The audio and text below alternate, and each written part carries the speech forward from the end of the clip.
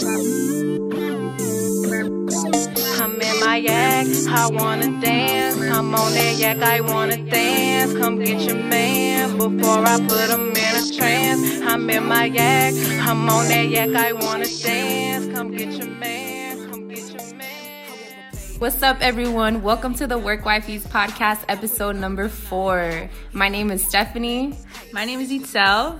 And thank you so much for taking the time to listen today. We are super excited and, thank you for following us. Yeah, thanks for tuning into our 4th episode. If you're a new listener, thank you for being here. Thank you for giving us a chance. And I hope that what we have to talk about resonates and you keep coming back. If you are a returning listener, shout out to you as well. Thank you for your commitment and your belief in us. We're so excited to be here again and sharing more of our information, more of our thoughts, more of the stuff that we carry in our hearts and our soul. And we're excited to be talking about abolition as a path to liberation today. Please like and subscribe our content, reshare, give us a shout out. It goes a long way. Peace. Come get your man before I put him in a trance. I'm in my yak, I'm on that yak, I wanna dance. Come get your man, come get your man. So welcome everyone to our official 4th episode. Sometimes, we've made it a long way. We really have. So just saying that out loud carries a lot of weight. Yeah, it feels like we haven't because, we only have 4 episodes out, and I feel like if you don't know what we're working on, it seems like not much. But we actually have a lot of unreleased content that we were reviewing earlier today, and hopefully, in the coming weeks, we will release it because it's hot ass shit, woo, unfiltered. Yeah, I think it also captures. Well, we still are baby podcasters, but it captures the baby Itzel and Steph in last year fall when we were just warming up to fucking recording. So yeah, we've made it. It's been a journey. It's been a journey. We have another journey to go. We got a lifetime, but it feels good to be able to look back because we've been working on this for not almost a year. No, yeah. But I would say a good 6-7 months, maybe even 9. Yeah. But yeah, we released in February for the first time. So it hasn't been that long, online, but it's been an idea that we've been working on for a while. So to see us where we are now, it feels, I'm proud of us. Hashtag growth. Big time. And today we want to highlight abolition as a path to liberation. Building off of our 3rd episode, we really dug deep into our own anti-Blackness and talking about the Black Lives Matter movement, but we really want this episode to center on what abolition means to us, what our relationship is with law enforcement, what is cancel culture, how do you hold people accountable that have been so harmful and hurtful to people? So that's a little bit about what you'll be tuning into today as well. Yeah, thanks, Steph. And I think the question we're going to be asking or answering today between our conversation is just how do we work toward liberation in our everyday life? And so we're going to walk through abolition as a path to liberation, cancel culture versus call culture, and how we practice accountability, and how do we imagine a world where we solve problems and we're going to be inherently harmful. We're human beings. We said that last time too. We're going to hurt each other. What matters is the comeback. So hopefully we drop some gems. Yes. And we want to start off with just a general check-in because we feel that our movement is so different every single day.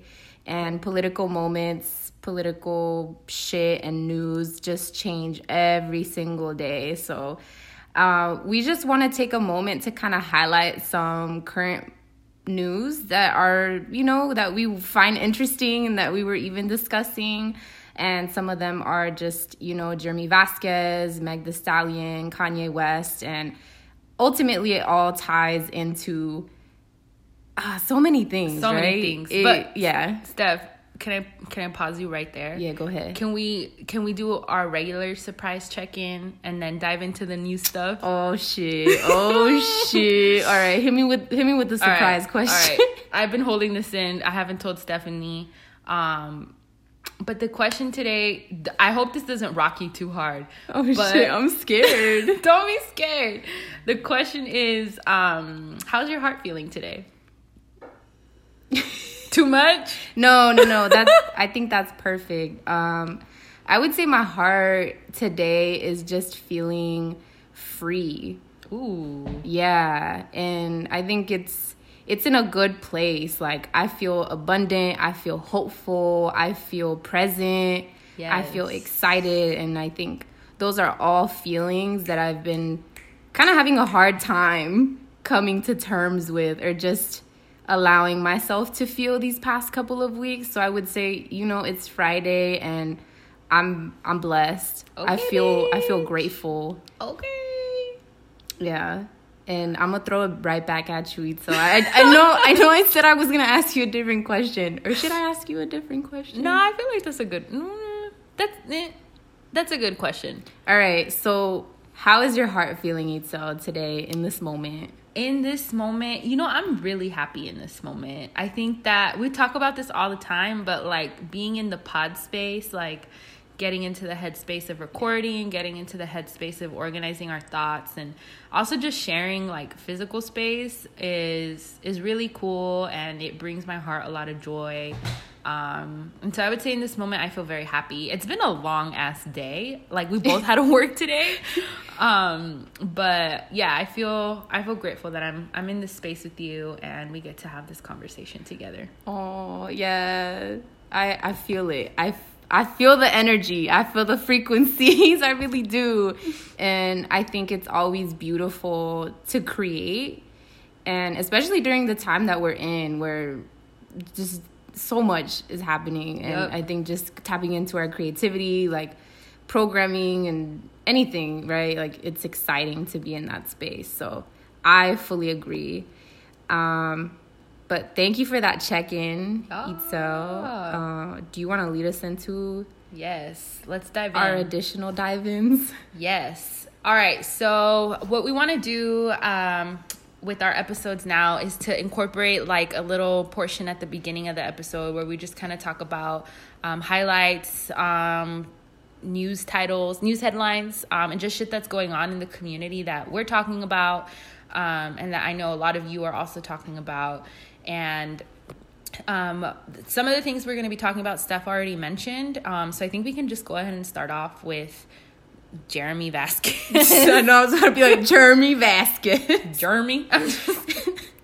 So Jeremy Vasquez is an overarm activist, and he has been getting exposed for various reasons. Yeah. And I was sharing earlier with Itzel that this was brought up to my attention by a couple of my friends, and I had not looked into it until literally like 2 days ago, where I was like, oh shit, this guy has been harming so many people in the community. And yeah, if you want to elaborate more on it, Itzel. Yeah, so Jeremy Vasquez is a artist in the Bay Area. He is I believe he's like Black and Mexican, and he like is an educator, organizer, youth worker. Stephanie and I have both been in circles with him because of the work that we do.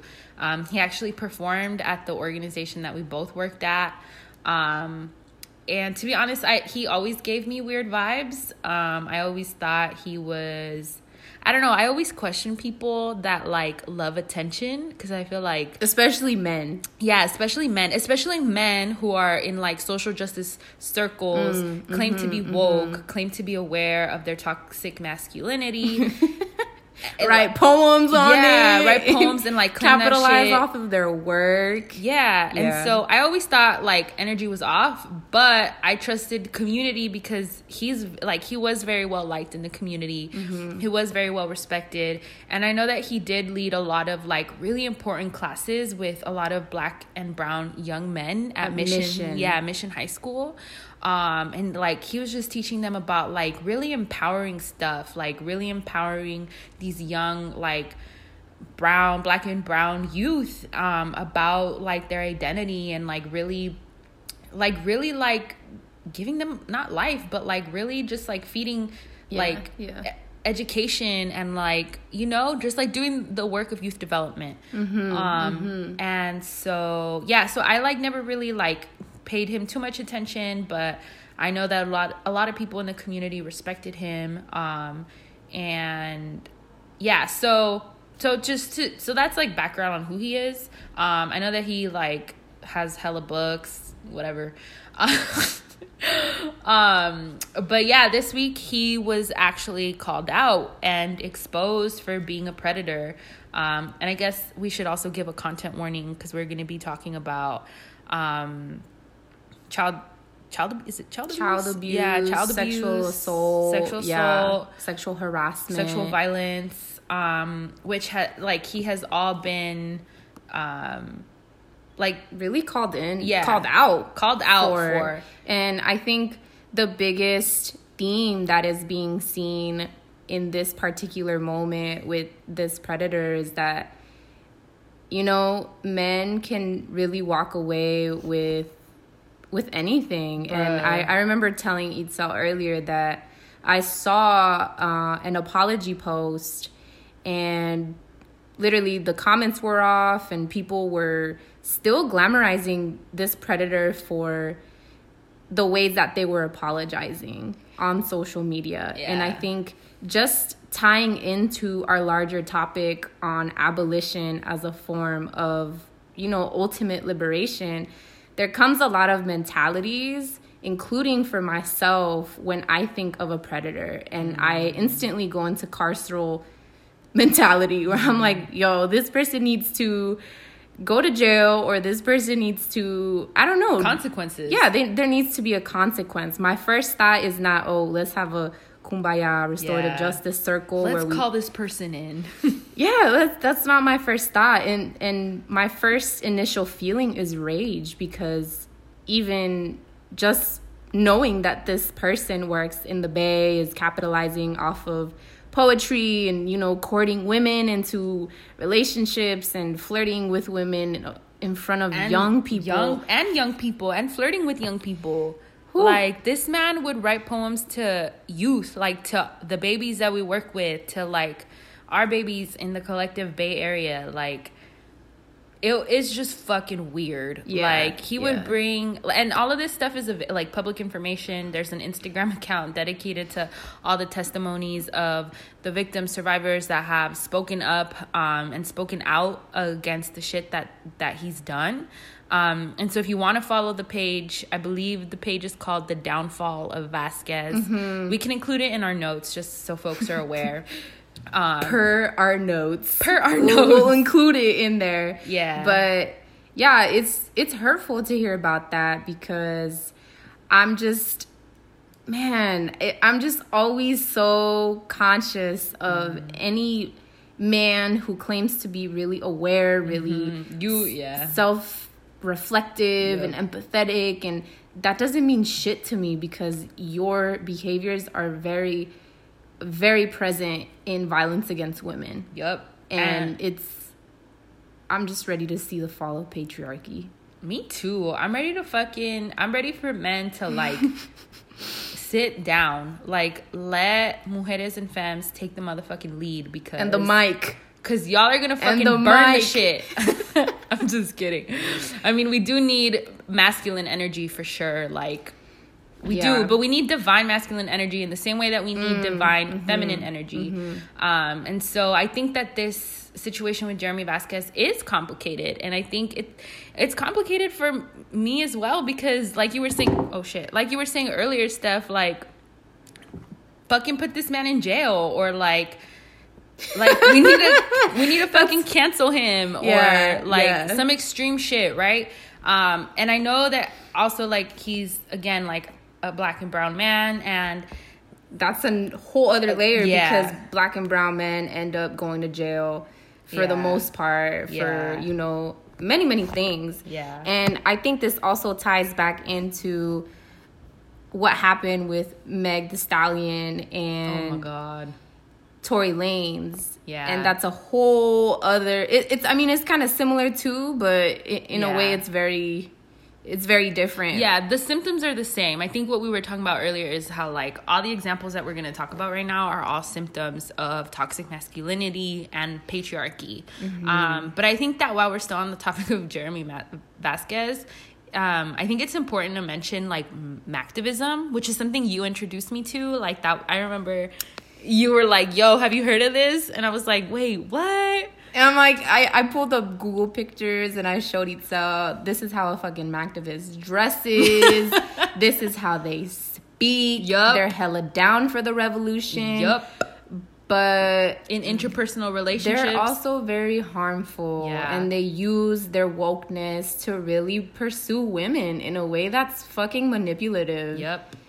Yeah. And I feel like generally all the Mactivists that I've met have or know of, like, carry a certain level of charisma to them that allows, like, not allows, but like it makes they make you feel comfortable to, like, get into the space, whatever. I agree. But to give another example of a, like, widely known Mactivist is fucking Shaun King, who has been, like, called out by multiple women of color, like, just explaining and proving, like, how much money he steals from all of the fucking fundraisers. It's not funny, but it's just, like, baffling that, like, motherfuckers are still out here. Yeah, that people have the audacity to really capitalize off of this, and for men to live so freely and continue to do their work, continue to be known, continue to carry a platform. And I think this also ties into larger conversations that I have also been reading about in terms of, you know, what is cancel culture, and does cancel culture mean that you can't have a platform anymore? Does it mean that you shouldn't be allowed on these platforms? And I think it's hot. It's really hot right now in terms of how we're moving forward with just abolition and calling in folks in a way that's restorative and moving past my own feelings of, you know, how would I hold somebody accountable that hurt me? Yeah. And that emotionally abused me or physically hurt me in that sense. So, yeah, I think, we're trying to figure it out, because I think one thing that you and I can both agree on is that we're not trying to, like, follow the current systems that exist, because we can all agree that the current systems that exist do not allow for, like, restorative justice or allow for, like, a more human-centered approach. It's very punitive, and like, we're not trying to create more harm. Like I said earlier, people are going to cause harm. Like, that's in our innate nature. The comeback is what matters, and I think that once we get to that takeaway, I think we'll be able to, like, elaborate more on that. So come to your own conclusions, but, like, also one person speaking up about abuse, especially a female identified person, like, we need to believe them. Like, if it's only one person, I'm believing you. If you're telling me that this person hurt you, I believe you. Like, and I will amplify your story, and I will protect you, because that's what women of color are doing. Like, we are our own, like, safety in this world. And I think there's so much power in that, and I really do feel like people are fucking scared of our power. That's for sure. That's for sure. But yeah, let's not spend too much time on that person. Again, it'll be in the notes. Come to your own conclusions, look into it. But just beware, you've been informed. Should we move on to Meg Thee Stallion? Yeah, my girl. I just want to say, Meg, if you're listening to this, I love you. Yes, Itzel is such a huge Meg fan. I like support her 100, and I was like, hot girl down. Like, this situation reminded me a lot of the Chris Brown and the Rihanna situation. However, this was like way, way worse because this motherfucker had a gun. Yeah. Like, and I think a lot of people, including myself, were shocked because I think I saw Meg and Tory Lanez just interacting really well on social media, especially when Tory Lanez was having quarantine radio. You know, Meg went on, she danced, they were both partying it up, and I think they were quarantined together. But given the circumstances and the news media, I think it's been very hurtful to be seeing the memes that are kind of going around about Meg and poking at her and how that whole situation happened, because it really does center how people don't give a fuck about Black women. And similar to the memes that have been happening about Breonna Taylor, or the captions that are just put on random ass Instagram photos of white people and white women, it waters the situation down. And I think it doesn't shed enough care, and it doesn't center the Black women that continue to be hurt amongst the larger system of patriarchy. And I really hope she's okay. I've been seeing her tweets, and I've been really, I don't know how she's feeling, and I do hope that she's able to fucking come back from this and heal. And yeah. She's a strong ass person, and I I have no doubt that she like will be able to come back from this. I just like, it just sucks that she had to be traumatized in such a fucking way. Like, one, with her partner, who I'm sure she, like, everybody should feel safe with their partner, number one. Number two, like, all of this shit happened in the public eye. Like, I don't know if you saw the video that came out when the police officers were, like, giving directions to exit the vehicle, and, like, you can see her foot is bleeding, and, like, yeah, like, you can just, like, they're, like, she was struggling, and it just, like, it's just unfortunate that some of this stuff has to happen in the public eye, because they're people, you know, like, she's a person. Yeah.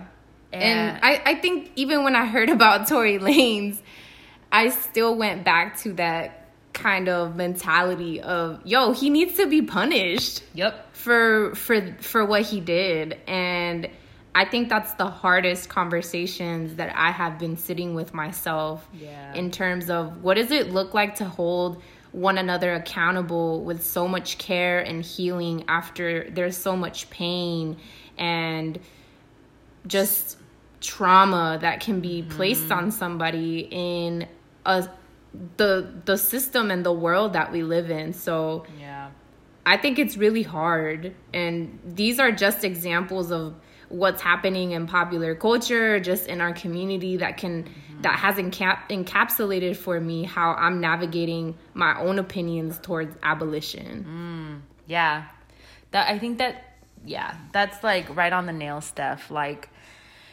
I feel like what abolition calls for is, at least in like situations like this, is compassion for the perpetrator. And I think that's really hard. That's really hard. And yeah, like, I know with the whole Jeremy Vasquez situation, like, I know that there are people who are like working on restorative justice practices to like sort the situation out. And shout out to all those people who are able to have those conversations with him and like navigate what restorative justice looks like. I'm not there yet in my growth. I hope that I can. Yes, that's real. Yeah. But in the moment, I'm tired of violence against women. I'm tired of violence against Black women. Like, I'm tired of Black women being like held as almost immortal, yet highly disrespected. Like, y'all need to get it together. Yeah. All you male identified people. But yeah, more to come. Also notice how Meg didn't like tell on him, on Tory Lanez. I noticed that, yeah. How he was like, he got arrested, but he got arrested for carrying a gun, and he made bail that same night. So I don't think he was in jail longer than a couple hours, and he's free right now. And I think it says something about how Black women are socialized that they don't, and maybe this is not my place to say anything, but I think it says something about how she did not tell the cops about what actually happened because she knew that it would put Tory Lanez in a vulnerable jail, position. Potentially. Yeah. For longer. Yeah. Yeah. And in the system. And we already know how the system treats people. Should we talk about the next one or should we move on? I feel like we could move on. Yeah, I feel like maybe it'll be brought up. Yeah. Okay. All right. So our first takeaway that we just want to dive into is abolition is the path to liberation. But we are just approaching this podcast episode with how do we work toward liberation in our everyday life. And so, yeah, we're going to jump into that. Yeah, and I think for me, I can kick the first one off because I think that what I say informs what you say. Yeah. And so, yeah, so initially when I thought about like abolition as a path to liberation, I was thinking about like defunding the police specifically and how like just like kind of what you were saying, like the carceral system and like how our brains automatically jump to like someone causes harm, put them in jail. Like someone, it's so ingrained. Yeah, it's so ingrained. Or like even for myself, I've had to check myself all week about what I believe justice is. Because in my mind earlier, I was like, we need justice. We need to go to court. And then I was like, bitch. We pause. Yeah, like who the fuck are the judges? And like white men. Yeah, and like what does justice look like in a very punitive, racialized, violent system? And so I really had to like follow that train of thought and like really think about justice in a different way. Anyway, I did want to just explain like where the police come from as an institution and like why the police in itself need to be abolished. Yeah. And how like that is one path toward liberation. And so police as an institution were created from patrols to catch enslaved people runaway enslaved people and return them to their masters in like the 1700s and the 1800s. And so the police is inherently oppressive. It cannot be reformed. So any bitch that is out there saying like, yeah, you're a bitch. Reform the police. Reform the police. Yada, yada, yada. Yeah. Or like, it's take away their right gear. Or like, we need social workers. Or like, we need police to not like respond to like all these issues. And it's like, no. They're like, what are we gonna do without the police? And I think a big part of that is also because some people might have family members who are police officers, or they might, I don't know. I've never called the police on anything, and I've never wanted to call the police on anything because I've never been in a situation that way, right? Where I'm fucking about to do it. But even then, I don't feel protected by the police. Yeah, same. I feel like I've called the police maybe like twice when I was younger. And one time I called them was because me and my dad and my brother were like experiencing racist slurs from like some white ass man from Orange County. And he was like saying a bunch of shit. He was like trying to fight my brother and my dad. And so I called the cops like scared as fuck because he was saying that he was gonna go get a gun. And the cops got there like an hour later, and all they did was like make me feel bad about how I didn't respond fast enough. Wow. Yeah. See, that's not the world that we're moving towards. Yeah. Because in that situation, young Itzel deserved to have all that healing, right? And comfort and some type of, I don't know. And that wasn't even like the worst case scenario, you know? Like there are people who like call the police and need them to show up because there's like a domestic violence case going on, or like abuse, or like someone just experienced some sort of harassment, and the cops like they take their sweet ass time. They take their sweet ass time, and they literally don't know how to like interact with human beings. Like, I believe that they're robots, and the police academy like strips you of your empathy and your compassion, and you are just like a fucking robot for the state and the system. Yeah, and I've also seen people talk about, oh no, police members need, you know, they need to go to therapy, and because they've been stripped of their empathy, they need to be mentally okay. And I agree, everybody deserves to be mentally okay. But the fact that this system is rooted in slavery and racism, it needs to be abolished. Point blank, period. Because why would it be necessary for something to continue existing given the historical impact that it has had? And so I feel a lot of people that I have seen in my own community, like from Hayward, or just anybody that I have interacted with, like on random social media, like folks are having a hard time really imagining what a world looks like without police, because they really do believe that it should exist at all costs. Yeah. But the police as we know it, like, girl, person, they ain't gonna save you. Like, they're not gonna save us. And so I think that we should start moving away from that savior mentality of the cops are gonna fix me. The same way that we expect Western doctors to fix us. They're not gonna fix you. Like, these motherfuckers just want to get us drugged up on big pharma, which is a whole different conversation. Yeah, so let's not go there. But yeah, Steph, like what you were saying, I also think it's important to mention that abolition as an idea is not something that is new. Like, absolutely, this ideology has existed for heck long, and again, as you can guess, has been really I want to say like moved forward and talked about and explained a lot by a lot of like Black women of color who have written like countless books about abolition, like Angela Davis to name one, and Bell Hooks and Audre Lorde, and yeah, so many fucking female identified activists who have like really like paved the way for the world that we're still fighting for. And like, we know that abolition is not something that's gonna happen overnight. Like, this is systems change. This is life work. This is like, I was just talking to someone about this, of how like we can't expect the small changes that we do today and tomorrow and in our lifetime to have a direct impact. Like, this ugly ass imperialistic system, government, culture has existed for so long.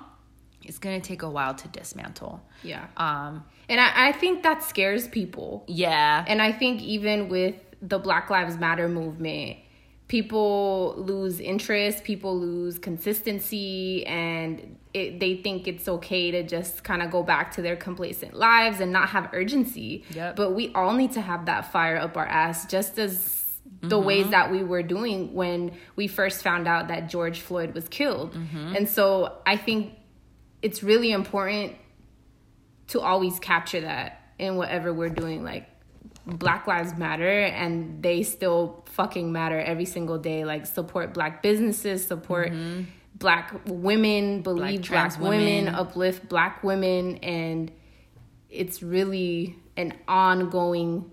It's lifetime. It's a lifetime thing. Like, this is something we should have been doing yesterday, like years ago. You know, like I just feel like people randomly woke up one day and they fucking realize how racist they were. But yeah, or how racist the world around them is.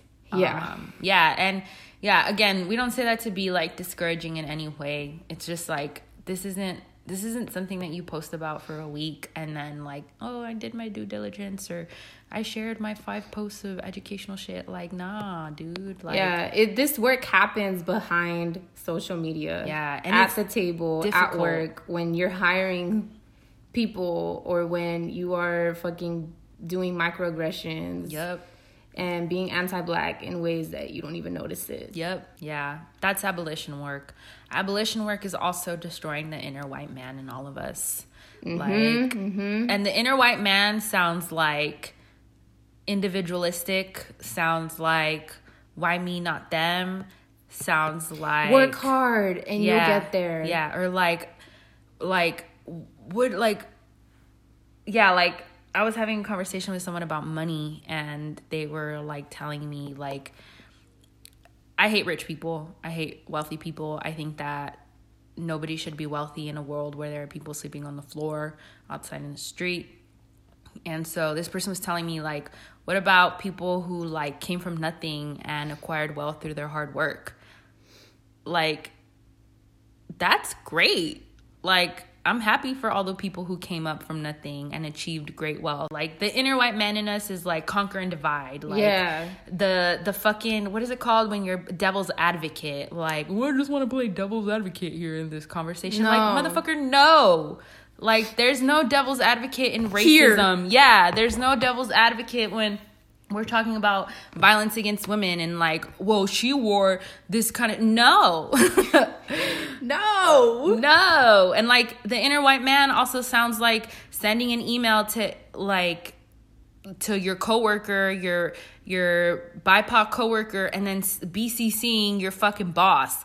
That is the inner white man. Like, the inner white man exists in all of us. And the inner white man also advocates for the police to be in place. And when we say abolish the police, we are excited for when that day comes. And of course it's going to lead to abolishing the military and the prison industrial complex. And that also comes with centering Vanessa Guillen, who, you know, a woman of color, like a young woman of color who went into the military, who was recruited into the military to be with a bunch of predators who killed her. And so I think that when we talk about abolition, it's not just the dismantling of one system. It's literally dismantling all the systems that are creating so much hurt and harm in our society and building it from scratch. And like I said, people have a hard time fucking envisioning that. And I think that's why radical imagination is so powerful and so important, because you literally have to envision this every single day. Like, abolish money. How about that? Like, let's get rid of currency. Let's go back to a different way of exchanging goods and receiving goods. Abolishing capitalism. Abolish capitalism as a whole. Abolish toxic masculinity. That's that on that. That was our first takeaway. I feel like we said a lot. We did. We said a lot. I feel a release from my heart. You know, I've been building all this up, and it's Oh, I just want to say, like, abolition too also means like dismantling medicine as we know it in this side of the world. We need to start thinking about community care and how we can stop relying on these big ass major hospitals like Kaiser, St. Joseph, fucking Highland Hospital, all those Mark Zuckerberg, SF General, like USF. We need to start questioning all the professionals again. Like, introspection, reflection, kill the inner white man, question everything around you. Always invest in community care. Okay, so you introduced me a lot to community care. Can you share what community care is? Yes. Or just like what it means to you? I think for me, community care means like looking out for each other. I think that like, I feel like that I get the idea from like my parents who lived in like pueblos and like were really like lived in small tight-knit communities that relied on each other to support each other. Like, oh, it's about to rain, I don't have tarp, but I have firewood, I'll trade you the firewood for the tarp, you know? Like, that's a form of community care to me. Another form of community care is like seeing somebody in your community who needs some type of support, and being there to support them. If that's just listening, if that's buying them a cup of coffee, if that is sending them a random present, that's also cooking food for someone. Like that one time that you made me, that's the act of love. like making food for another person, or tea, or like just community care to me is like moving away from like these big systems and the way that we're used to like operating life, and like becoming more close to each other, if that makes sense. Like person to person, you know, like and that can also mean like create like farming, like exchanging goods. Like if I can bead and you have vegetables, like I'll make you earrings and I'll give them to you, and you give me vegetables and you give me groceries, and that's community care. It's that exchange. Yeah, that exchange, the exchange piece. And like, yeah, and I think it ties back into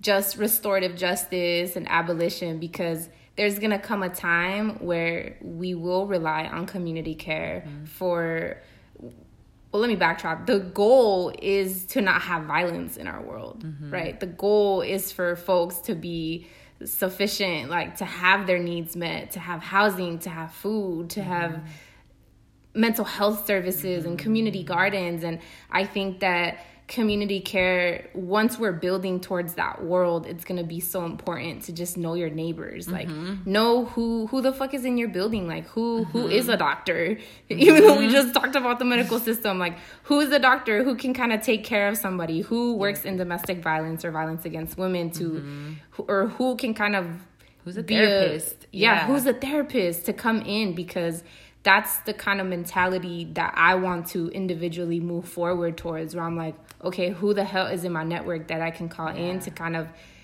hold this space in a hurtful situation where I don't have to rely on a system that is fucked up. Yeah. And I think I feel like we're speaking to this as if it doesn't exist, and I think that it already does. And we here in the Bay Area especially, like we see snippets of community care, and I think that we've seen that through our work, and also just like through our own individual connections. I've really seen community care show up for the family of Sean Monterosa, who was murdered by Vallejo. Yeah. I can't fucking speak today. But yeah, Vallejo police, and how a lot of organizers, community artists, community cultural workers, like really came together, and they created an event in his honor. And everything in the event, there was food. It was community led, yeah. Yeah, there was food, there was like screen printing, there was culture, music, art, dance, and it was all free because of the community. The community really came and created that. So it's possible. It's possible to have that and not be so fucking rooted in money, in capitalism, in production, and just, I don't know. Individual success. Like, nah, it's... We win when we take care of one another. Yes. And that's what we need to be doing. Yes. So, given that was one of our first takeaways, the second thing that we really want to highlight that I have been processing and that Itzel has also been processing is, you know, when we talk about abolition, like, what does it mean to do cancel culture, and what does it mean to call out somebody? Yeah. I think that, like, when we first talked about this, I think it was really hard for the both of us to, like, wrap our heads around it, because for me, like, cancel culture to me, like, initially was, like, canceling someone for, like... For life. Right? Yeah, like, or, like, you're... like that thing, your problematic fave, like when you have like a favorite artist, or like, I don't know, somebody that you low-key idolize, which is kind of unhealthy too, which maybe we should talk about in another episode, but like somebody that you hold in high regard, and then they let you down, and then it's like you're fucking canceled. And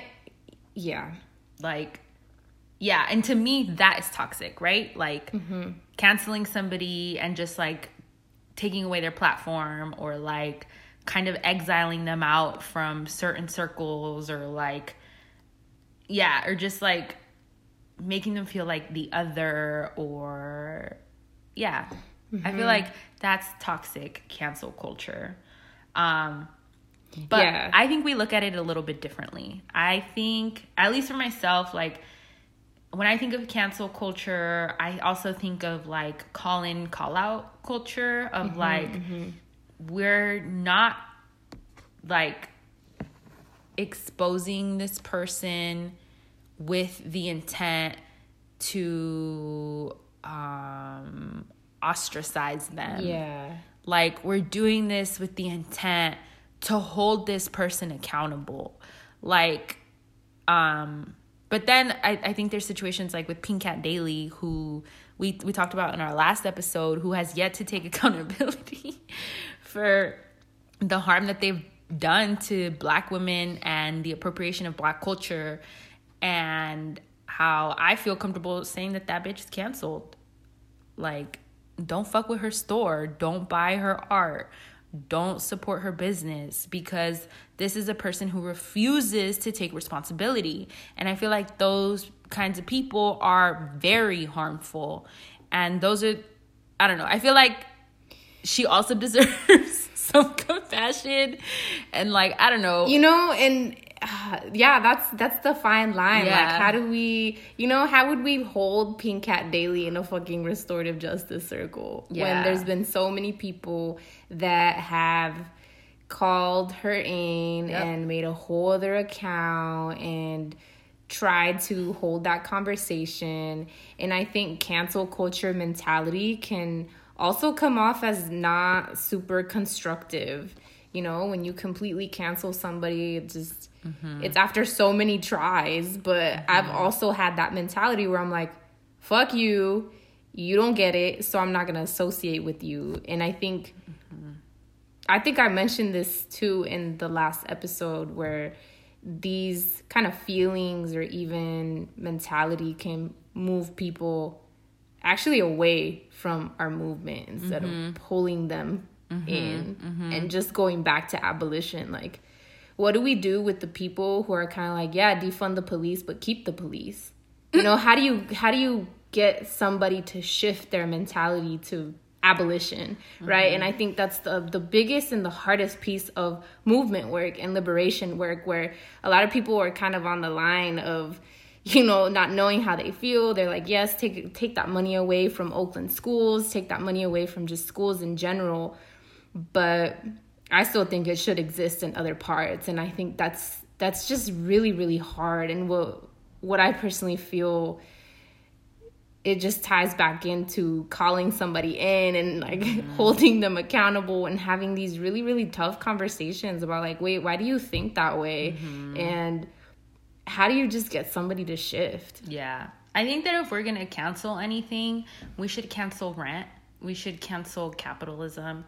We should cancel the uber rich people like Mark Zuckerberg, the 1%, Jeff Bezos, the fucking Kardashians, like the corporate greedy people. We need to cancel those people. All the fucking pedophiles that exist in the White House. Like, we need to cancel all those people. And I think in our community, it's important to like call people in. So I know I said that earlier about Pink Cat Daily, how we should cancel her, but like, I guess she also deserves to be called in. But people have tried. I'm gonna need to sit on that. Yeah, people have tried. Hard. Yeah. I guess we can put a thumbnail on that one, because I don't know. A thumbnail. Anyway, I think also in from my, like, what we were talking about earlier, Steph, in like calling culture, is like, what is the right way to do it? And I feel like there is no right way.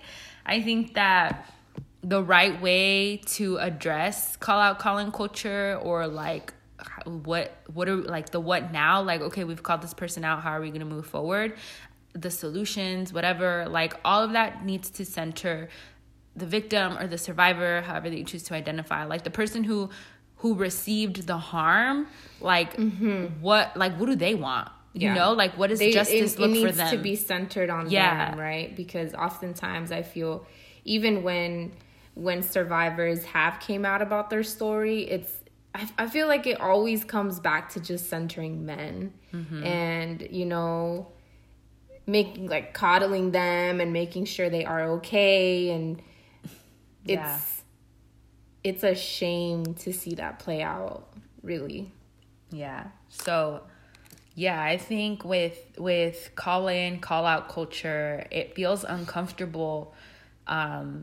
But it also, like, the uncomfortableness is, like, where the change happens. Like, we get better as a society by failing and having the hard conversations of, like, how are we going to move forward? And I think that those are the conversations we need to get comfortable having. Like, yeah, like, how, like, again, how does, like, what does accountability look like without putting somebody in jail, without putting them in the harms of the system? Because I think something too with call out culture that we often don't talk about is that the people who are sharing their stories are often more, like, in vulnerable positions than the people who cause the harm. You know? Because you're more likely to receive a lot of hate and questioning. More like, I mean, just going back to Meg, she didn't put out anything for a couple of days, and she started to receive a lot of shit. And then once she did put out something, it was displaying all these false news that were going on around her, and that made it worse, I feel, as well. Her just kind of making a public statement, it amplified the entire situation. So I really do feel that there's no right way to do it. Like, either way, it's still gonna come back to the women 10 times worse. Yeah. And I think that with call out culture too, like, people need to feel the embarrassment, the guilt, and the, like, they need to get a taste of what it feels like to not be harmed, but, like, the empathy. Like, check for fucking empathy. Like, do you even feel bad that you did this to another person? Are you even able to relate, like, on a human level? Like, can you get there? If not, like, let's talk about how we can, you know, especially, like, with the men that we've talked about today, like, how can we put you on a path of healing? But I don't know, dude. Like, I say that with a lot of hesitation too, because when I think about, like, the comeback, like, of those specific people that we named, I think of, like, femmes doing a lot of that labor, and, like, femmes doing a lot of the not the facilitation, fixing, and the poking of the brain. And they're like, why did you do that? What did that make you feel? You know? And I've had I feel I've had one or two conversations with people about this, you know, in terms of how do men heal? And is it really up to a woman? Because I don't know. We're so equipped with emotional intelligence and awareness and just the ways that we navigate the world. So who really has that role? And I'm not advocating that women have that role in the healing of men's lives, but I'm just questioning, what is that ultimately going to look like for healed men to not be going to prison for multiple causes of violence against women and just so many other things. Yeah. If you're a male identified person, especially a cis het man, and you are listening, hit us up, slide into the DMs, create a conversation, hold your men and your friends accountable. Don't be a fucking apologist or a bystander, or, like, or withhold information because, I'm trying to be a homie. Like, no, bro. No. If your friend is a predator and is inflicting violence, you need to call that person in.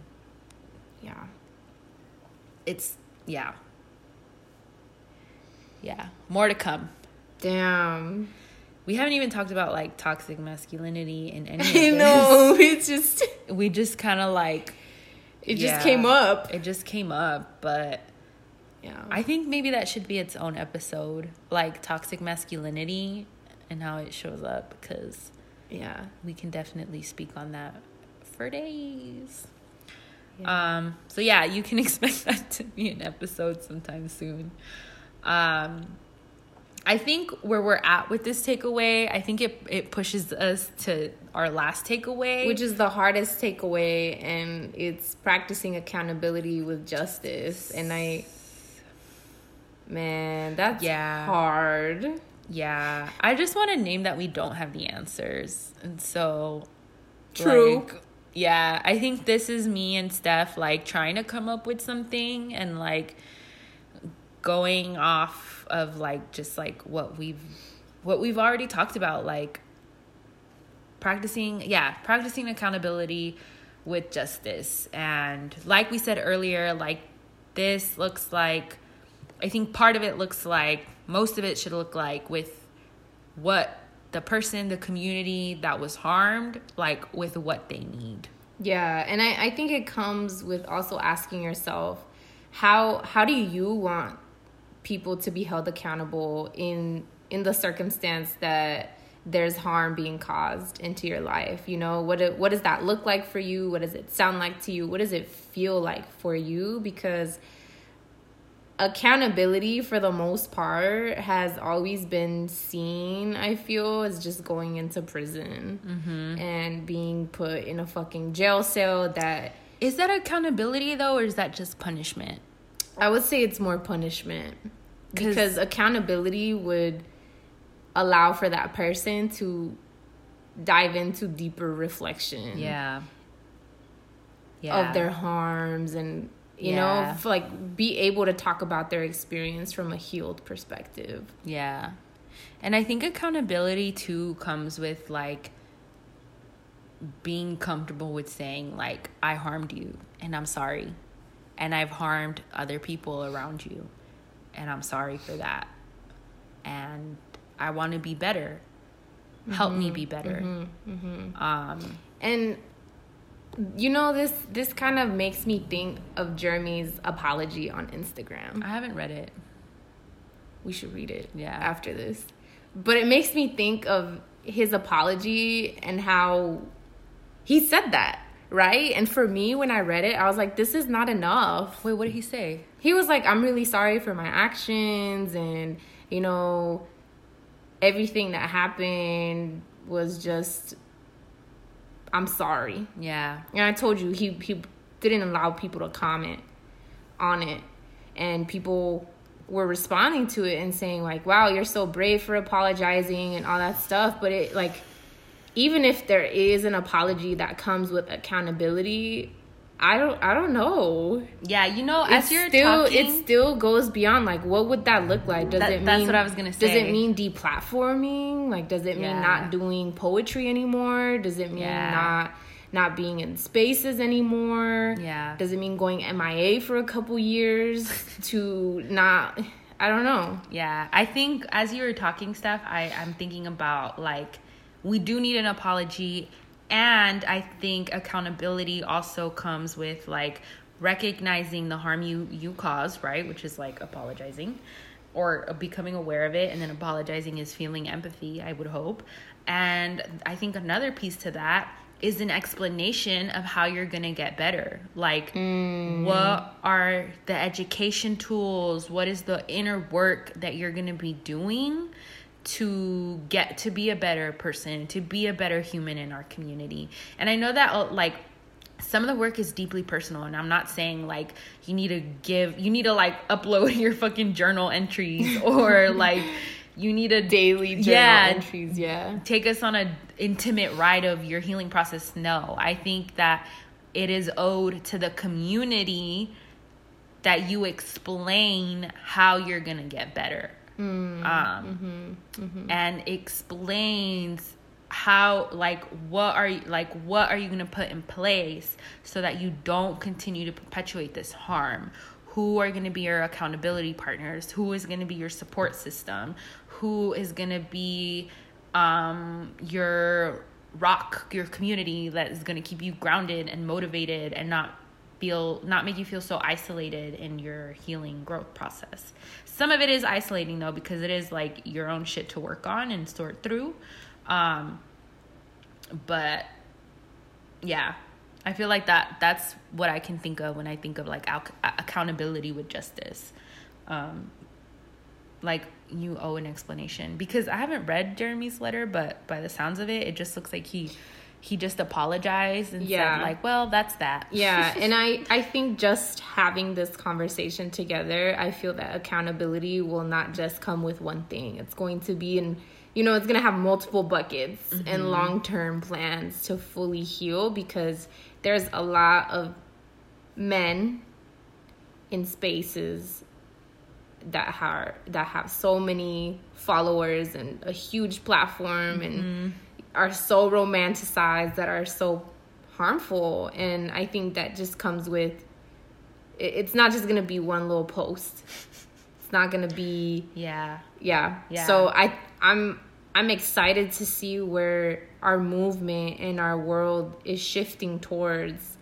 And that's why I feel that this topic of abolishing the police, the military industrial complex, and the prison industrial complex is so important to be reading about, to be engaging in, because it's really challenging everybody's fixed mentality on our world. And it all ties back into just so many things, like mental health, like the reasons why people fucking react these ways, like the lack of services that exist, and just ways that it all also falls back to violence against women, and like Black women who continue to be mistreated and really harmed.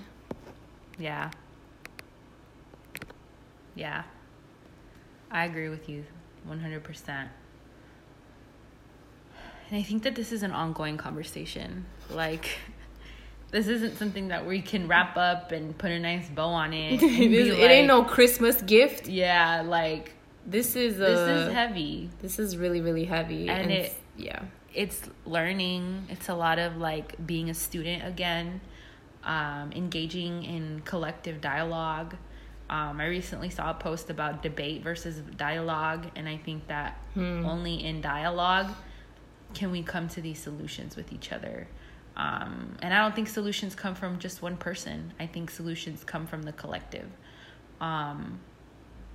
Yeah, I think we've said a lot in this episode, but a lot of important things, and a lot of our takeaways this time didn't have like closed ideas or statements. Like, a lot of it is left open-ended, and I think that is just, it speaks to where we are in society as we're trying to come together and support each other and grapple with like generations of systematic violence and racism. Yeah. And so with that being said, we really hope that our audience, our listeners, just continue to have these conversations and continue to have conversations that lead to you taking actions in your own life to challenge folks in healthy ways, and to really center dialogues that are going to help people understand that mentality. Yeah. And I think one thing I want to add before we just close out is just like, when calling somebody in or when trying to hold somebody accountable, I think it's also important, and it ties back to something I said earlier, like destroying the inner white man, comes with, don't get stuck on the power trip of making somebody feel, or like calling somebody out about something that they said, or calling out somebody about something that they did or a behavior. There's a power dynamic when you're trying to like educate someone, and destroying the inner white man is checking yourself and checking your approach to how you're gonna call someone in, call someone out. I just wanted to to state that, because I think there is a power trip that can happen in those dynamics. Yeah.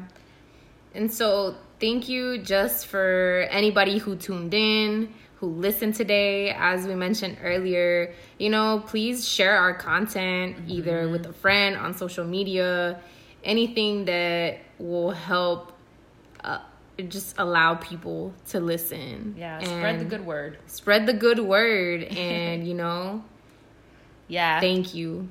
Yeah, I think that's all we got to say for today.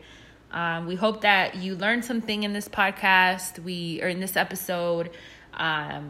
If you feel inclined to add to the dialogue that we shared today, DM us either personally. It goes down in the DM. Or on the Work Wifey's Instagram or Twitter. We try to be active on there as much as we can. And we would really like to get some feedback about the shit that we're doing, shit what we're talking about. So sending a lot of love to wherever you are, and tune into our next episode. It'll be episode 5. We'll keep y'all updated, but have a beautiful rest week of your day. A beautiful month. Close July out on a top-notch note. Thank you for listening. Tag your work wifey, tell them to tune in. We appreciate you, and we hope to hear you, see you, interact with you, socially distanced. And I hope that you all are taking care of yourselves. Drink water, eat your veggies, wear your mask, wear sunscreen. Take no bullshit. Peace. He drink that shit like water. I got that supernova, that super grip, that choker. I got that ditch, yo bitch. Tell her I'm coming over. I'm in my yak, I wanna dance. I'm on that yak, I wanna dance. Come get your man before I put him in a trance. I'm in my yak, I'm on that yak, I wanna dance. Come get your man, come get your man. Yeah, cognac queen, cognac queen. Ayy, fuck is you saying? The fuck do you mean? I get on that yak and I lean. Ayy, cognac queen, cognac queen, together forever when we on the drink. Fuck it, I don't wanna top down when I ride. Getting high like a fire. Bitch, I pull up on your boo. Tell his ass get inside. Let a real bitch slide. Got him drinking out the